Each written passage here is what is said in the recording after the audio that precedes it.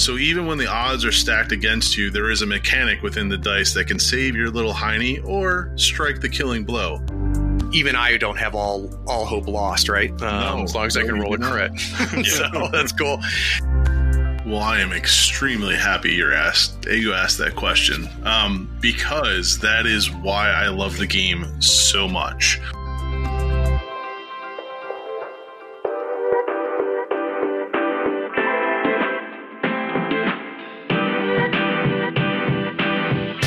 There are few things better than stepping away from the screens, unplugging and sitting around a table to do battle with your friends.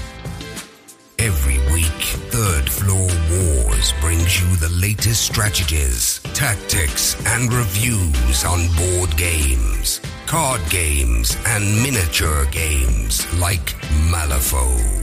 If you want useful information on the games you already play, or new insights on great games other people are playing, you are in the right place. Craig and Ray welcome you to the Third Floor and the Tabletop Talk broadcast. Welcome to the Third Floor. I'm Craig, and today we have two guests trying to convince me that I should be playing Warhammer Underworlds by Games Workshop. Jason, welcome to Tabletop Talk.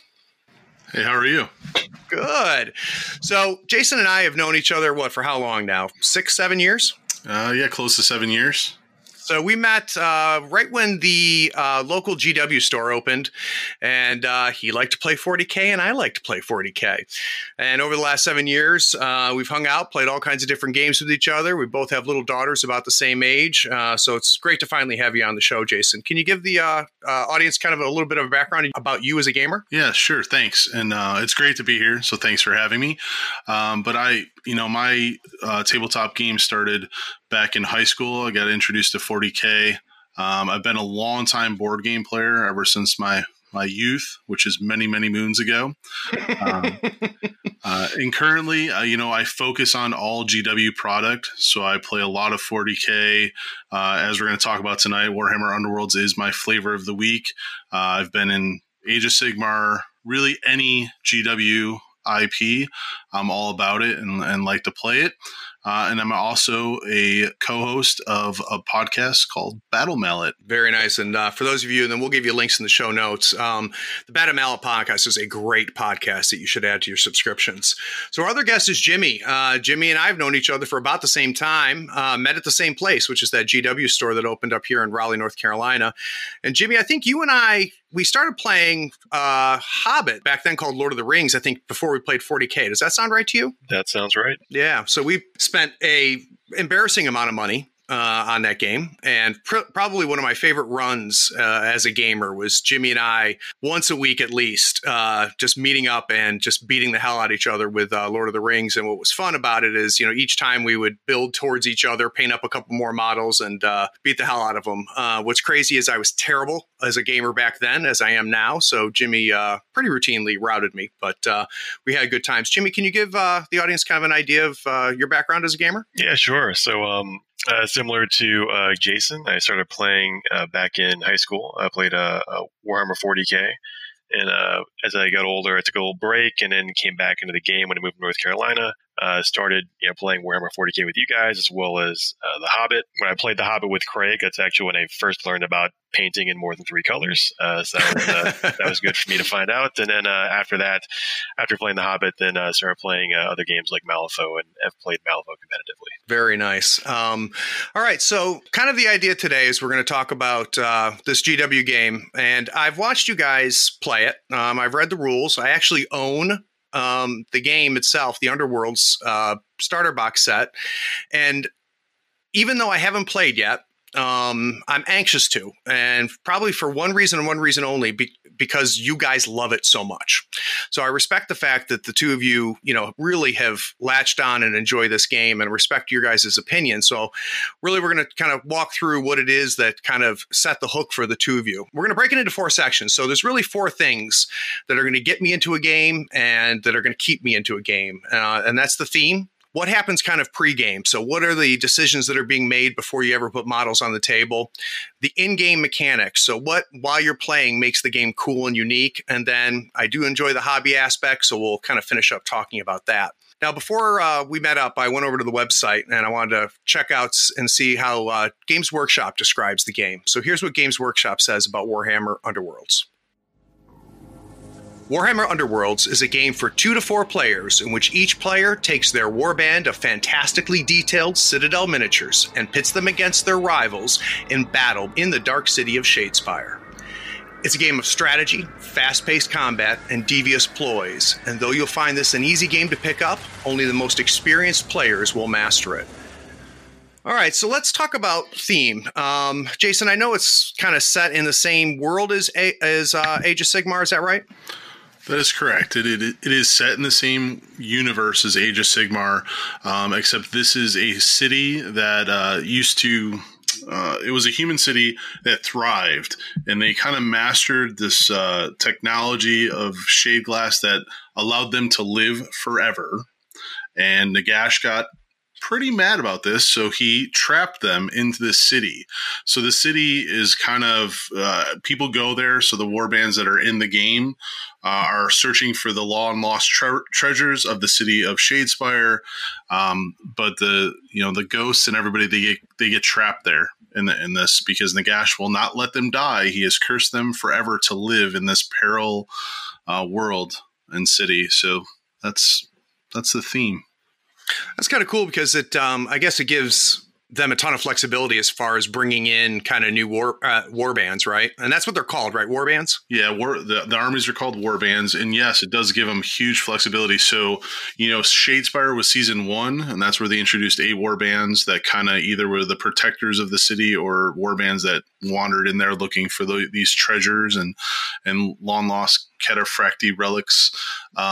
And then season 2 is tied into the AOS Age of Sigmar narrative, where Nagash, makes this huge earthquake of magic and power, and he actually cracks open the Night Vault, which is the dungeon of the city of Shadespire, where all the human wizards that were using the technology were kind of sealing stuff away. So then they introduced a whole bunch of other war bands that way.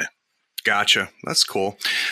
So Jimmy, it's, the theme sounds cool. And Jimmy, what I'm wondering from you, as somebody who is a little bit newer to the game, you came to it from Malifaux. Do you feel like, all the cool stuff that Jason just talked about, does that translate to the table, or does the game end up becoming more mechanical while you're playing? Yeah. So I think, first of all, someone locking a bunch of people in a dungeon sounds a lot like Craig's house.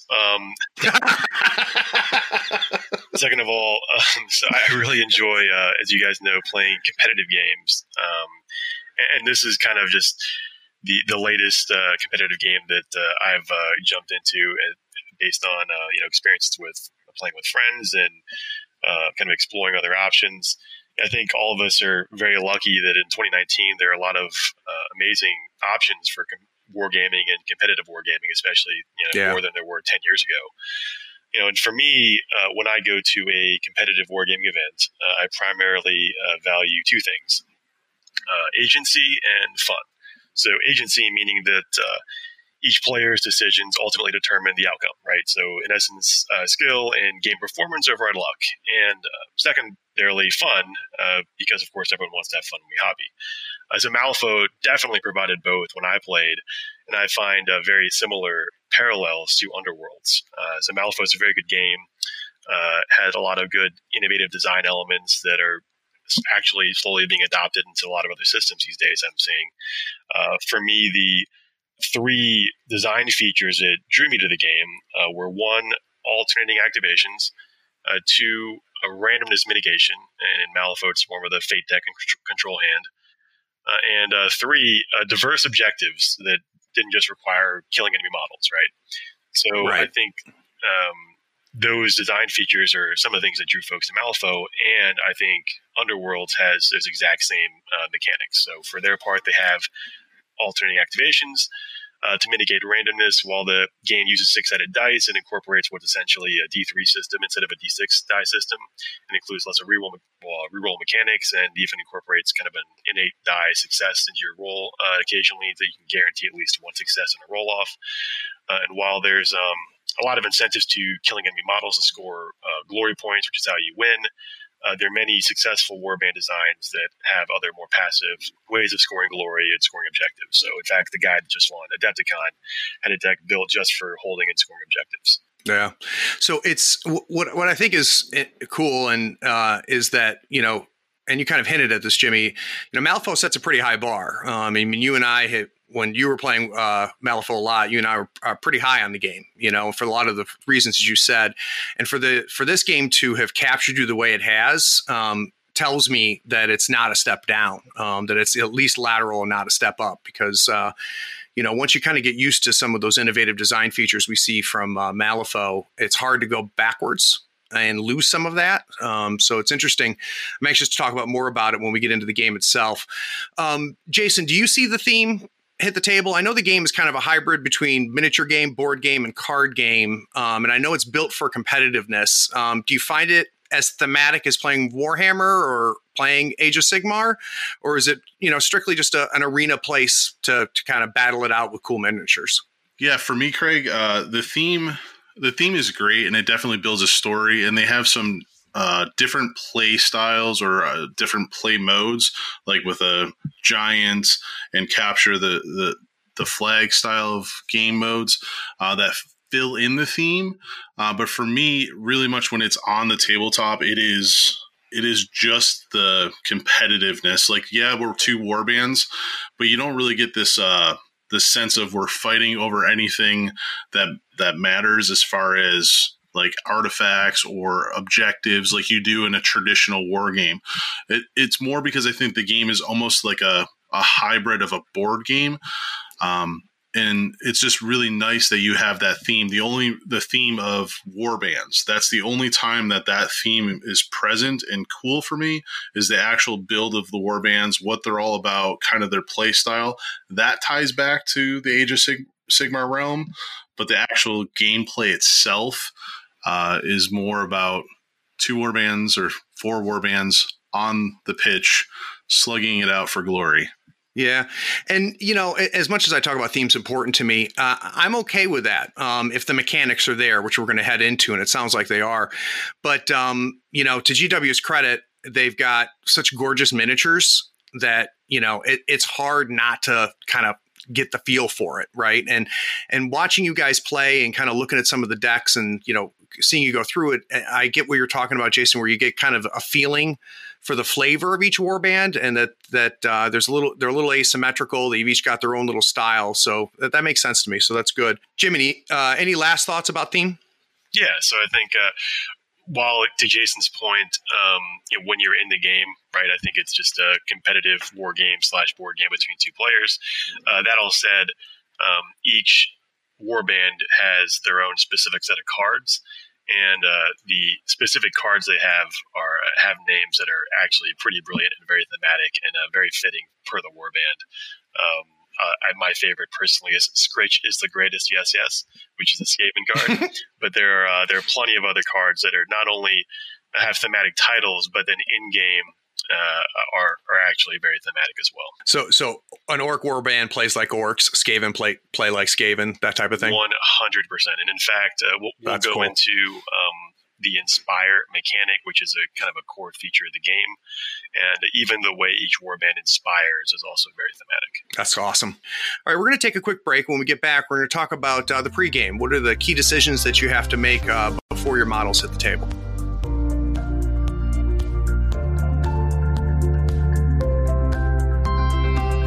Okay, so a good war game in my mind or a good game period, is going to really put you in a situation where you have to make decisions before maybe even you both get to the table, and those decisions are going to matter. Now, I prefer that those decisions don't decide the outcome, but I want them to really matter. And obviously, one of the first things that matter pregame is kind of determining how do you win the game. So most war games these days have variable win conditions.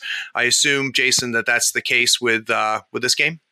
That is correct. So there are many ways that you can win the game. The pregame is probably the most important piece of Underworlds. And for me, it's really what kind of hooked me into this game. So, to give a parallel to other GW product, I was always that list tinkerer. I always thought about like the what if, and then the rules interaction with the what if for 40K Age of Sigmar. So what Warhammer Underworlds does really, really well is that pregame. So when you buy warbands and you buy the core set, you get a bunch of cards. Out of those cards, you build 2 decks. You have your objectives deck, and then you have your Gambit and upgrades or ploys deck, which is called your power deck. And really the win condition is determined by your objective deck. So there's at this point, I think there's hundreds of objectives, but they all boil down to a couple basic things, right? Kill something, hold something, do something. And the cool thing is like we were talking about before, is each warband has kind of its set cards which have the set statistics on them, so they're set stats, so the way they kind of want to play, but you can pick whatever objectives you want from a universal set, and then you also have warband specific objectives. So really GW is giving you the tools to play certain warbands how you want to play them. In season 1 I played Sepulchral Guard, which are skeletons. Their gimmick is they can res themselves from the dead. In that I played a much more passive, so I'm going to hold objectives, make you come to me, score glory, which that's what you're trying to get. Like you're trying to score glory to get the win condition more than your opponent. But I did a lot of passive, so I'm going to move and I'm going to do movements, shenanigans, and hold objectives, not really care what you're doing. But then the other element of that, what goes back to just the basic game, is if you kill something, you score glory. So there's 2 ways to win. Go through the objectives in your hand and kill stuff. Gotcha. So the killing stuff is just it's a standing way to get glory, right? Regardless of the deck. Correct. Gotcha.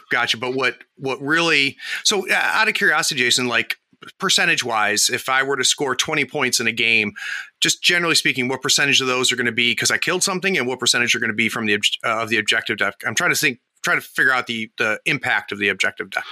The objective deck is going to give you that push up and above and beyond to win the game. So if you score 20 glory, depending on what warband you're playing, so most warbands can run anywhere from 3 up to 9 characters. So like that one that has 9 characters is bleeding 9 glory if they all die.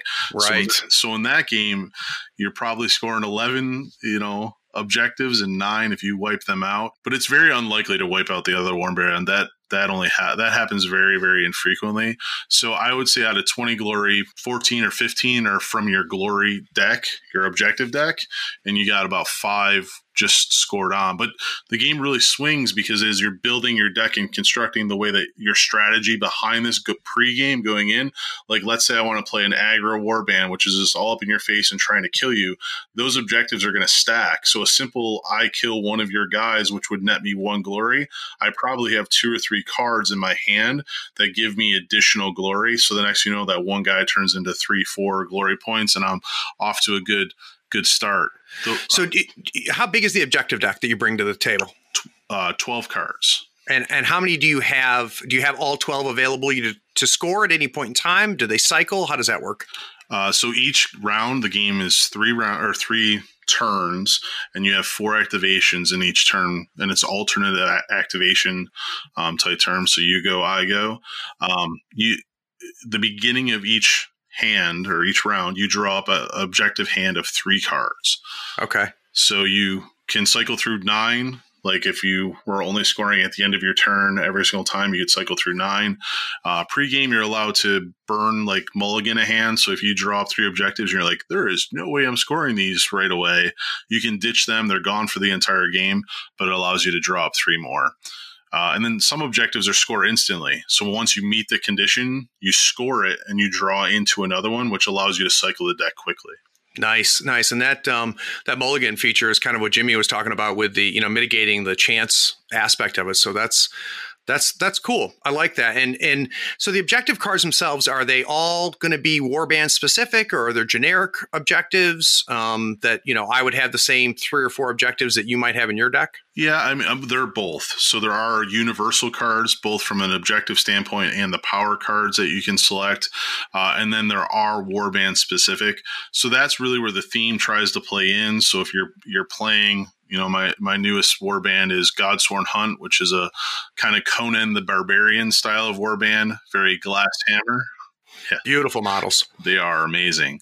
But they have kind of these, their gimmick for objectives are oaths. So you can dedicate at the beginning of your turn, I'm going to accomplish this, and you announce it to your opponent, which is really weird because a lot of the objectives are hidden until condition is met. But if I do that and I reveal it to you, I get additional glory. So it's kind of like, I'm going to do this, try to stop me. That is thematic, right? So the kind of that cocky fighter, even though what I'm going to do it to you anyway. Yes, that's pretty cool, and really fits you, Jason, in real life. So it sounds like Jimmy, all of these pregame stuff, is important. In fact, it'll decide whether you win or lose. As someone who came from other game systems, how do you see the pregame? I think what you want, right, in any game is you want every decision to matter. I think that's certainly true for Underworlds in the pregame segment. I think, this game is relatively new, right? It's been around out for, I don't know, Jason can correct me, but a year and a half or maybe 2 years. And I think as people are exploring the game more, they're discovering slowly new elements of the game that can become more strategic. So, you start by, of course, as Jason mentioned, is a kind of a pseudo board game. So each of you have a board, right, to place, and the boards have to line up and connect. So you roll off to decide who gets to place the first board, right? And whoever wins that roll places the first board, and then the other player gets to place their board, which is at that point unrevealed to the opponent, but gets to place a board not only that is unrevealed to the opponent, but they can align them however they want. So it gives them an advantage as far as positioning. However, the flip side of that is that there are 5 objective markers in the game that are placed after this, and the person that placed the first board has 3 of the 5, so the majority of those objective markers. So if you have a objective scoring, objective marker holding warband, you actually want to lose that roll sometimes, if not most of the time. So every decision matters, I think. Then, of course, you go and you place the models and you draw your hand. And I think that going back to the word I used earlier, that agency is very important. And for me, as far as evaluating, how the quality of a game, and I think Underworlds has that in all the decisions. And do you like the deck building aspect, Jimmy? I do. I think, for me, I'll kind of, pepper this in here over the course of the discussion. There are a few areas where this game is certainly very different from Malifaux, and it's hard to call them advantages or disadvantages because it really depends on just how you want to play a game. But as far as the pregame elements and as far as the war bands and things like that, I think there are kind of 3 things that I enjoy. I think one, there is having just between 3 to 9 models in a warband is really nice. In my mind, that really makes it more of a skirmish game. I mean, in Malifaux, if I went to a tournament, I'd bring 40 painted models, right? That's not really a skirmish game at that point. That's just like 40K or not quite Warhammer Fantasy, but it's not a skirmish game at that point anymore. So I think just bringing a few models is nice. So model count's nice, and I think, but to the opposite of that is that there are fewer models, there are fewer options, right? But I think that's where the deck building comes in, because the deck building allows you to really, to Jason's point, field a very unique warband or unique warband plus deck in any matchup you have, because your opponent, while they know what your models do, they have no idea what your deck's going to do before the game, right? So you could be scoring all kinds of different objectives that are unrevealed to your opponent until you play them. The ability of each warband to have flexibility to play certain play styles, all dependent upon that deck, is great. And that's really what adds to the complexity of the game, which I think is what a lot of us, especially folks that have played an incredibly complex game like Malifaux, look forward to. Yeah. And it's, in a lot of war games, you're spending time building a crew, right? And it sounds to me like what you're really doing here is you're picking a crew, because it sounds like it's set pretty much, right? You get the same models if you pick this, this warband and that warband. There's not variation in which models you can bring, right? Those are set. Correct. But where the variation comes in is how you're building your objective deck, what is it, action deck? What is the other deck called? Your power deck, yeah. Your power deck, yeah. Yeah, and to provide additional kind of color to what Jason was mentioning earlier, and we can talk about this more later as far as just the actual gameplay, but there, in general, multiple ways to score. Some of them, to Jason's point, are more aggro, right? You kill a model, you score a glory from killing that model, and then you also score a glory from like a condition that you meet on your objective, which is kill a model and do the exact damage that's required to take them out. So not more damage than their wounds total or less damage. Well, obviously wouldn't kill them if it was less, but don't kill them the exact amount of damage that's required to take them out of action, right? Or kill them with a special type of attack, such as a cleave attack, or there are a variety of things. And I'm kind of just riffing here, but there are a variety of conditions that you meet when you kill a model, you can score. But obviously, someone listening to this would be like, well, why wouldn't everyone just score or try to score their glory aggro, right? Because you already gain a glory from killing a model and you just tack on glory on top of that. Well, all those more aggressive objectives that require you to kill a model, they're typically only allowed to score one glory at a time, unless it's a really, hard or very specific, objective you have to meet in the action. While more passive scoring objective cards, ones that require you to hold objective markers until the end of the turn, or they're required to do, 4 different actions over the course of, all 4 activations in your turn, they score 2 or 3 glory at a time. As a result, the more passive or objective holding warbands certainly can catch up, if not score more than aggressive warbands, even though the aggressive warbands have the advantage of gaining additional glory by killing a model and also removing another model from an enemy model from the board. Yeah, so at first view, it sounds like the aggro style seems obvious, but that's kind of neat how they've structured it to encourage different play styles. I like that. That's cool. Jason, how much would, if I know you're playing, the warband that you've got there, am I going to see roughly the same type of cards in your power deck and in your objective deck, or do you surprise people? How much variation do you see from 2 guys that play the same warband? Well, I am extremely happy you asked that question, because that is why I love the game so much. Yes, the warbands, because the cards are the same. So if you're playing dwarves, their same mechanic, the way they inspire, their stat line, the 4 fighters, all the same. But the way that you play dwarves may be completely different the way that I play dwarves. Now, there'd be some people out there that say, well, to be the most efficient, you have to play warband X in this play style. But for me, I play off that. So going to Nova last year, playing the skeletons, they were an quote unquote underpowered warband, and I played them kind of that passive aggressive, where I went back and I made you think I was only going 4 objectives, which sucked you in, but then I had enough cards in my deck to really deliver a punch to take out the few fighters that you sent at me, so it caught people off guard. The current warband that does this really well is like a Tzeentch warband, or the Gits, the Tzeentch being just that, Tzeentch from Age of Sigmar or 40K, and Gits being the little goblin things. You don't know when somebody puts those warbands across from you, really what they're going to play. Like that Tzeentch guy may play all into the blue horror and be very passive and trying to get cards out that score extra glory called tomes at the end of the game, or they could be extremely aggro with their spellcaster and come right at you. Gits, same thing. They have so many fighters, they can overwhelm you and just rush you with 9 different fighters on the board. But at the same time, because they have 9 fighters, they're really good at holding objectives. Plus they have a bunch of special rules that allow them to scurry around the map rather quickly. So you kind of play it out. And then another thing that is really awesome about the game is an official game is best of 3. So the game plays so quick, and that's one of the reasons that I'm in there. You can normally play a game between 30 minutes, 40 minutes, and you're done with one round. Well, the game is meant to be played over an hour and a half of 3 rounds.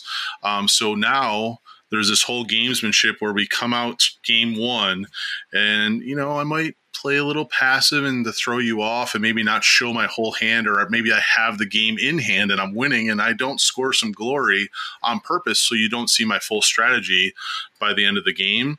And then that way, game 2, there's still a surprise. You don't know what cards are coming out of my hand. But it also plays in the opposite of maybe you figure out what someone's tactics are. So, they're playing what is normally known as an aggressive warband, but they're playing it passively and scoring objectives. So game 1, you lay out your warbands and you're like, I'm going to run away. All of a sudden, the next thing you know, you lose by 9 glory. Well, game 2, you're going to position your boards and those objectives to be right up on them so you can disrupt their play style. So there's a lot of gamesmanship and counterbalance through the things, allowing you to play the warbands in the way that you see fit. I gotta say, there's something you said there, Jason, that's extremely attractive to me, because when I'm playing games, and I don't care if it's, a big war game or a small, board game, I hate gotcha type stuff, right? Where, you end up scoring or winning because I just didn't know about something. And, the fact that, I've got my set decks and my set war bands, which you don't know exactly what they're going to be. You might have some ideas. Maybe there's 2 or 3 ways I might go, but you don't really know. And we sit down, we play around, and you might see, some of my deck, all of my deck. And when I go into round 2, both players are kind of past that gotcha moment, except, for some of the gamemanship that you talked about. I like that a lot. And I think best of 3 is a great format to mitigate and increase that player agency, because, ultimately, we want things to be exciting, and randomness can cause exciting, but ultimately you'd like the person who made the best decisions to win the game. And it sounds like, despite the fact that there's dice and there's cards, there's enough of those decisions being made and things are spread out over multiple rounds that it really kind of makes sure that, the one who made the best choices wins. Yeah, and that, just to emphasize that point even more, there are going to be those moments where you're like, oh crap, he has that card. Like, for example, rebound. You set up this whole plan, you run in, you smack the guy in the face, you're like, I've killed you and I've scored 17,000 glory for all these objectives because my plan worked. And they're like, oh wait, here's a reaction card, which is rebound. So which can be very much, I got you. Like, oh crap, I didn't know you had rebound. And what rebound does is I roll a die. If it's successful, that attack is actually applied to your fighter and you die. But what GW has done is those type of got you moments they've put into die rolls. And that one card in particular, which is the biggest got you in the game, is a 33% chance to be successful. And then, oh wait, you may have cards in your hand which can mitigate that even more by denying it. So yeah, yes, you get to see the 3 games, so there's less I got you. You get to see the play style and adapt your play style to the opponent you're playing. Plus the quote unquote I got you moments are typically all about a dice roll, which I think is kind of cool because then it puts it into chance. Yep. So Jimmy, by the 3rd round when you're playing, do you generally get a feel for what the other person's bringing to the table by the 3rd round, or there's still some surprises that come out of their decks? That's a great question. I think it depends on how the previous 2 games went. Sometimes you can go through all your cards, sometimes you don't. I just echo what both you guys said.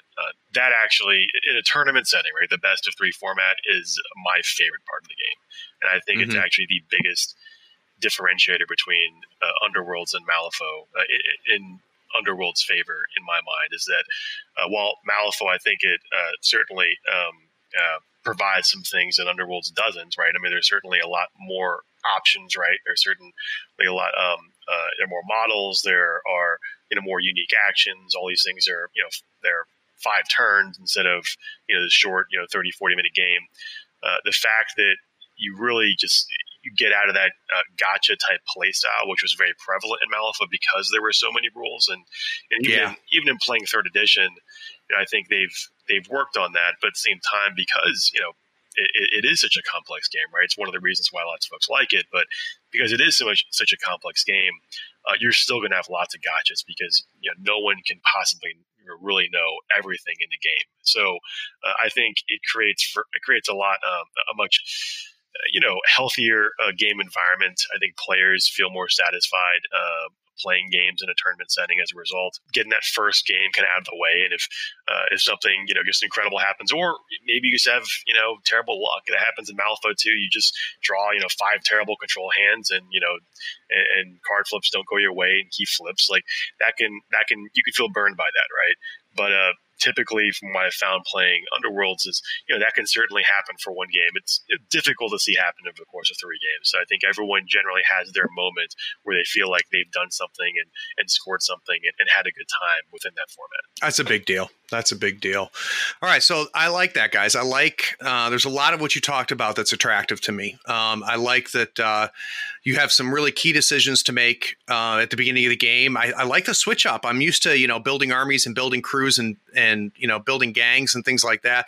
It's kind of neat to kind of take some of that Magic the Gathering feel and get into the deck building. And Jason, I appreciate that, even though I might be playing the same warband as you are, I might attack it a different way. So that's great. All right, guys, when we get back, we're going to talk a little bit more about some of the cool mechanics that really are going to make this the game that I need to be playing next. Hi, I'm Daniel, founder of Pretty Litter. Cats and cat owners deserve better than any old-fashioned litter. That's why I teamed up with scientists and veterinarians to create Pretty Litter. Its innovative crystal formula has superior odor control and weighs up to 80% less than clay litter. Pretty Litter even monitors health by changing colors to help detect early signs of potential illness. It's the world's smartest kitty litter. Go to prettylitter.com and use code SPOTIFY for 20% off your first order and a free cat toy. Terms and conditions apply. See site for details.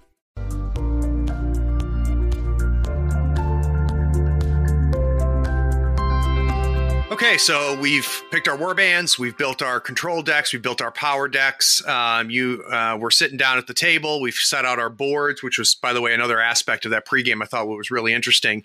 Now I want to get a sense of, when the dice start rolling, when the models start moving, Jason, what are really some aspects of this game that you think put it above other games that you've played? Yeah, I mean, for me, being a lover of the game, it's the whole package, but I'd be remiss if I didn't talk about the actual dice. So even when the odds are stacked against you, there is a mechanic within the dice that can save your little hiney or strike the killing blow, and that's called the crit. So on every single dice, GW game, so 6-sided die, there's an exclamation point. And if I'm attacking you, Craig, and I roll, let's just say I have to roll 3 dice and I'm hitting on Furies, which are the little sword marks on the attack dice. And I roll 3 swords. And you're like, damn it, Jason, you make me suck at games again.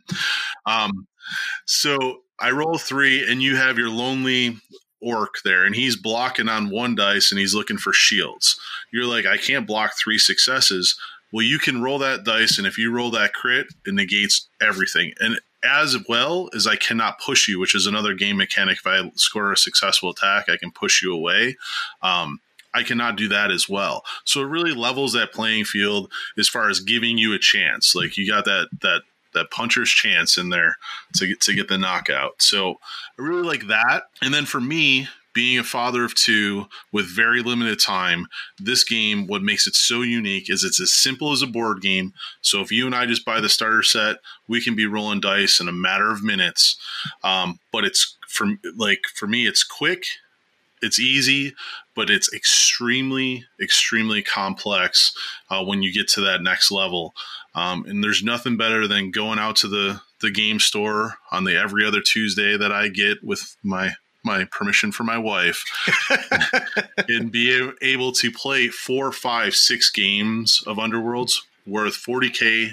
That was all night. Like I was playing one game, having one interaction with one of my friends. With this game, I can play 5 games in that limited time that I have, and they make my brain hurt. And then, like we talked about with deck building, it allows me to be engaged in the hobby all week long because I'm constantly tweaking decks. And then, I do like to paint sometimes, but I don't like to paint whole armies. So I paint 3. I can do that. So it allows me to get my hobby on too.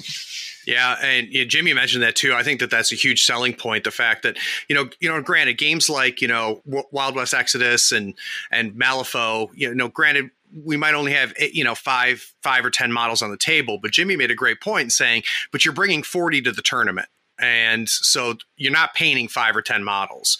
Whereas this, you're playing the same warband for the whole tournament, right? And you've tweaked up and got this deck in place, and then it's go. Which I think is really attractive. And boy, oh boy, being able to get in several games in a night. I mean, there's not board games anymore that you can find that you can get in 3 or 4 or 5 games in a night. So that's great. And I never thought about it, Jason, but when you play a war game, whether it be 40K or Malifaux, I go out on a Tuesday night to play a game. I'm going to interact with one person mainly the whole time. I hadn't thought about the fact that you could go out on a Tuesday night and play 3 or 4 different, guys or gals. So that's pretty cool. I like that. I like that a lot. A little bit follow up on the dice though, Jason. So does everybody have the same dice? Yeah, like everybody has attack dice and everybody has defense dice. They're the same style. So defense dice have have 2 shields on them. They have a dodge marker, and then they have the crit, as well as some support mechanics. So if your fighters have friendly units by, you can mitigate your odds by that. But everyone rolls the same dice. What is different is on their cards, their stat lines.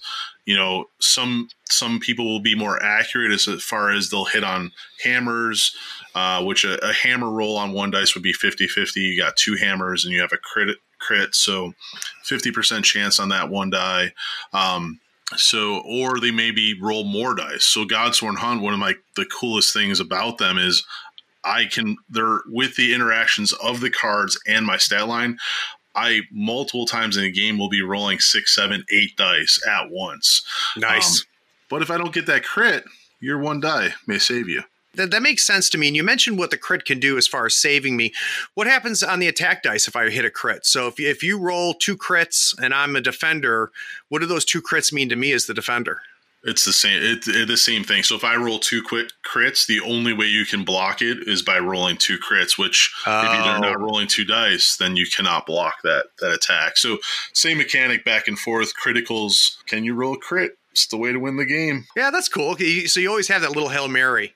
Yes. Yeah. And then there are card interactions off the dice rolls. So Jimmy mentioned Cleave earlier, which is a special rule for some characters that they'll actually ignore shields on defensive rolls. But then you accompany that with some objectives. Say if you're successful with a Cleave attack, you score an additional glory. So that's how the game is kind of intertwined, where everything meets together and makes an interaction. So. Yeah, that's cool. And it, that kind of that dice mechanic is something that Fantasy Flight, I think, really did a lot with. But I don't know if I've ever seen kind of that crit aspect, and the way that can kind of be the save all or do all, which even I don't have all hope lost, right? No, as long as I can roll a crit. So that's cool. Jimmy, how about for you? So, Jason talked about the dice and really, how cool that is. What are some in-game mechanics that make you come back to the table? Yeah, just to add a quick comment on the dice. So for Malifaux players, you could, first of all, rolling a crit, it's like rolling a 6, right? And on a 6-sided dice. And you could think of it almost like a very kind of mellow, muddled down version of a red joker, right? So it can happen in any dice roll. It kind of overrides everything else. It could, like Jason said, it could totally save you. If someone else rolls a bunch of crits, obviously they could totally bone you. So it creates that extra, a little extra element. Increase that randomness, enjoyment of a game, and crazy stuff can happen. But both parties can do it.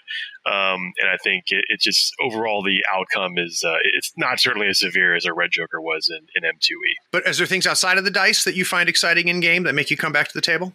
Yeah. So I think just for me, the primary things in game that draw me to Warhammer Underworlds is going back to what I said earlier. In a best of 3 format, reduce the number of gotcha moments. I think that that creates a much healthier game environment in a game that, while, as I said, not as overall complex as Malifaux, but still very complex, right? I think it creates an environment that where everyone can kind of get something in and do something that's successful and have a good time. I think, 2, the idea of having just a real a true skirmish game model count, right? So just bringing a handful of models, taking them wherever you go, and just bringing some cards with you, busting those out. The setup, stuff with Malifaux or 40K or Age of Sigmar, you have to set up boards and terrain and all this stuff. It takes half an hour to set up a game. This, you can just sit down and start rolling dice with somebody in 5 minutes. And the last thing, and this is not so much in game, but I think just overall, when you speak to the system itself, is the fact that I've been very surprised how much Games Workshop has really tended to this game and the rule system. I think their errata and FAQ schedule is very impressive, once a quarter at least, right? I think they one of the things they really do is curate the cards because there are new releases that come out every quarter with new warbands and new cards.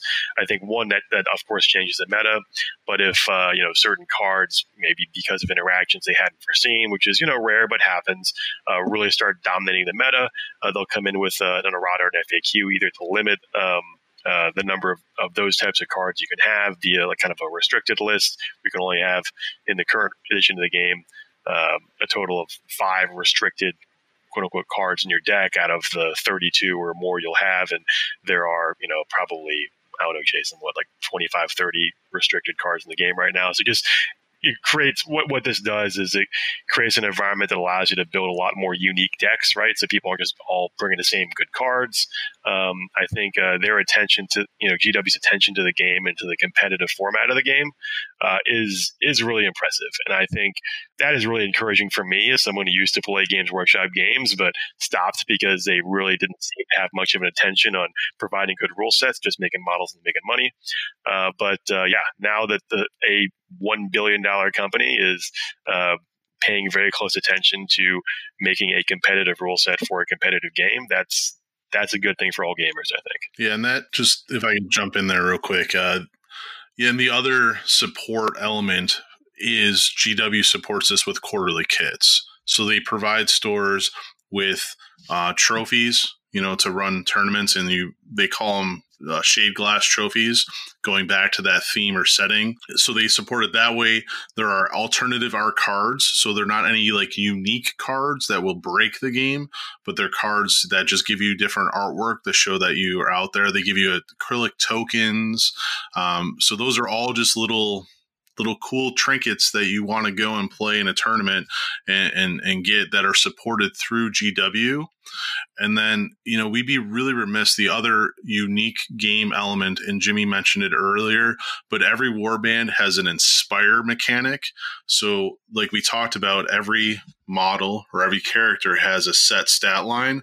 Well, certain conditions through the game, you can inspire that model, which then change his stat line and most times make them a heck of a lot better. So you could go from, your defense could be on 1 dice. It could go to 3. It could go to 2.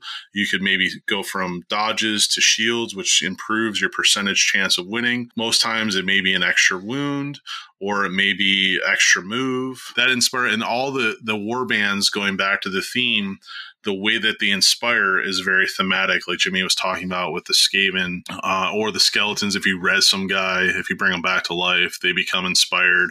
Godsworn Hunt, if you play an upgrade, they go crazy, oh, look, I have an upgrade, and then I inspire and become even more dangerous than I once was. So a lot of cool things. That whole mechanic is really cool. Another game that has it is The Other Side by Weird Games, where you flip the card. And what I think is cool, and both games have this, and it's so cool, is that not only, instead of morale that you see in a lot of games where, things happen and things get worse for you, here I love the fact that you're inspired, right? You go to glory, as they say in The Other Side. And I think that's really neat. And I love the fact that each warband does it differently, right? So we don't all flip our cards for the same reasons. And I think that's kind of a neat aspect too. I love that mechanic. When I met you guys at the store a couple weeks ago and I saw that they had that mechanic, that was very, very exciting. And going to what both you and Jimmy mentioned, it's, even though I'm on the outside looking in when it comes to GW, having played GW and being underwater with them for 12, 13 years, the company's changed, whether it be just the Warhammer TV and just the level of engagement.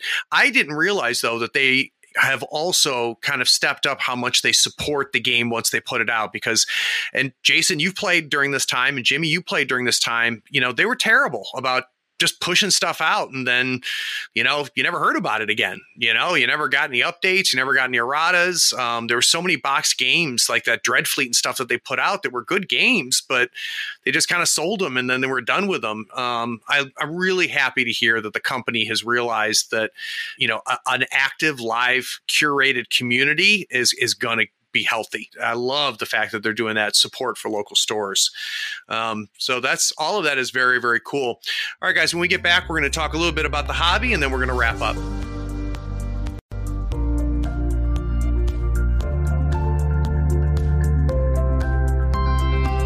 All right, the last thing that's going to keep me into a game and attract me to game is the hobby aspect. And Jason, this is where you and I are going to really, spend the next 90 minutes really talking about the intricacies of how to paint and how to build.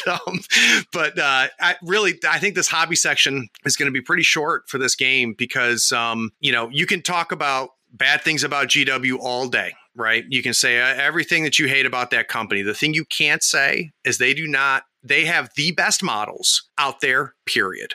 There is no other company out there putting out better small scale, non-bust models than GW. And not only from the sculpting, and even if you're not into the aesthetics, you got to appreciate the beauty of the sculpts. It's incredible how much easier it is to build their models and what they're able to do with 3 pieces that other companies can't do with 10 pieces. It's incredible. So I don't know whether we really need to discuss it back and forth. Jimmy, if you just want to talk real quick about the painting aspect, you talked about it's nice not to have to paint a ton of models. Is there anything really to highlight there, or is it just these are great models and they're fun to paint? Yeah, no, I mean, they're all great models, obviously, as you said. And to kind of, to even, double down on that concept, of just easy to build models, right? I mean, each model, each miniature in the game can be snap assembled, which it's crazy. And they're all in like 3 to 4 major pieces, which, as it's like half as many pieces as there are the word of Yanlo's beard. So, I mean, it's pretty incredible. It's very easy to get into it, very easy to get others involved. For me, I personally enjoy maybe customizing models and converting, and you certainly can do that, right, for these models too. Because they're snap fit, there's maybe a little less opportunity. But, man, to be frank, after slaving over models for years and years now and building large armies, et cetera, it's actually a really nice break just to build and paint 3 or 4 models and go out and play. It's really nice. And what's great is that for you only paint the front half of the model, right? That's right. So for those of you that haven't seen him, and maybe Jimmy, if I can talk you into sending some photographs, I want to get them on the website so people can see them. Jimmy's got a gorgeous warband that he's painted, some really great OSL and non-metallic metal work and stuff like that. But I got a huge tickle out of it because the backside of him, he's got the light coming from the front. So at first glance, it looks like he just painted the front of the models and not the back. And it's that's where that joke comes from. But they are gorgeous. So, Jimmy, if you can send me some pictures, I'd like to put them up on the site so people can see them. Sure. And just so everyone's aware, this game was designed with the models first. So these models were actually designed to be put in Age of Sigmar, and they're so good, and this is not an exaggeration, that GW said these models are too good to just be lost within a line, that we want to design a skirmish game around these models specifically, and that is how Underworld started in the first place. I didn't know that. That's interesting. Wow. Okay. All right. So closing arguments, gentlemen. I'll let Jason go first. Jason, I want the top 2 reasons why I should be playing Warhammer Underworlds. Craig, because I know you value your time and you want to get as many games in as possible. That's why you should be playing Underworlds. It's a fast, fun, quick play game with a ton of depth that will allow you to flex your hobby muscles, or in your case, just roll some crits and have a chance. That's great. How about for you, Jimmy? Top 2 reasons I need to be playing this game. Yeah, I think it really provides a great competitive atmosphere, while also being accessible with kind of relatively simple rules to get started and fewer gotcha moments. That's cool. One thing that these guys have been doing with me for several years now is twice a year we go camping here in North Carolina. There's a lake about 45 minutes outside of Raleigh. And I don't know, we're coming into the 6th, 7th year now that we've done this. And we usually try to go at least twice a year when we can. And it's 3 days. And some people come for all 3 days. Some people just come for one day. The main reason, guys, that I got that starter set for Underworlds is I'm going to get those models together because I think it's, pack small, which is perfect for camping, right? And I'm really hoping that we'll get a couple people because there's a couple of the Malifaux crew that'll be coming out for camping, and they also play this game as well. So I have a sneaking suspicion this might be an Underworlds camping trip. So I'm excited about that. Jason, what's the easiest place for people to track down you and your great podcast? Well, I'm just excited that I don't have to carry a 6x4 into the woods this year. So. Like you ever did. Oh, no, actually, you know what? I was about to give you crap about that. You were the only other guy, except for me, that would lug a bunch of stuff up to make sure people could play games. So credit to you, Jason. You would actually lug that stuff up like I could. But yeah, it's a little bit easier bringing Underworlds, isn't it? Yeah, it would definitely be easier. And then, to answer your question, where can people find me? So like I said, I am a member of the Battle Mallet podcast. You can find us on Facebook at Battle Mallet Podcast, or also on Twitter. I run under the handle of Tabled Noob on Twitter because I also suck at games. So Twitter at Battle Mallet 1. That's where you can find us. We have a Discord. I'm always in there hanging out, hobbying, playing games. Find us, come chat. Yeah. And if you have not listened to the podcast, guys, it's a must listen. And all of the links that Jason talked about, I'm going to have those in the show notes. Jimmy, I don't even think you're on Twitter. You barely use Facebook. You don't have a podcast. You don't have a YouTube channel. So I don't know if there's anything you want to plug. I just live in my hut in the woods. I had to drive an hour and a half to civilization to find a computer to do this. I think I'm looking forward to to playing Underworlds competitively. I'm going to Nova hopefully this year, and I may also go to Gen Con. A lot of former competitive, maybe current, but competitive Malifaux players are doing well with Underworlds now and getting into the game. So, most important for me is just having a large, robust, competitive wargaming community, right? And I think unfortunately, Weird's had a bit of a snafu for the past year between M2E and M3. Hopefully they recover. But, in the meantime and going forward, certainly, I think Underworlds is a wonderful proxy for Malifaux, slightly different, but also a lot of advantages. Well, I have to say that, for me, it sounds like you can do both, which is really why I ended up breaking to the pressure from you guys and buying it, because they sound different from each other. They're two different experiences. It's not like just having two war games, right? They play different. They have different play times and things like that. So for those of you that you guys already know how to find the podcast, obviously because you're listening to the thing, make sure you check out the Third Floor Wars website. That's thirdfloorwars.com. And also make sure you check out our YouTube channel where we've got weekly content going up as well as this podcast. Jason, Jimmy, can't thank you guys enough for taking the time. And I'll see you at the campsite. Yeah, thanks for having me. See you, Greg. All right, take care, everybody. Thanks for listening. Be sure to rate and write a review on this podcast so we can find more people almost as cool as you are. Check us out on Facebook, Twitter, and YouTube by searching for Third Floor Wars. That's THIRD. We'll catch you next time on the Third Floor.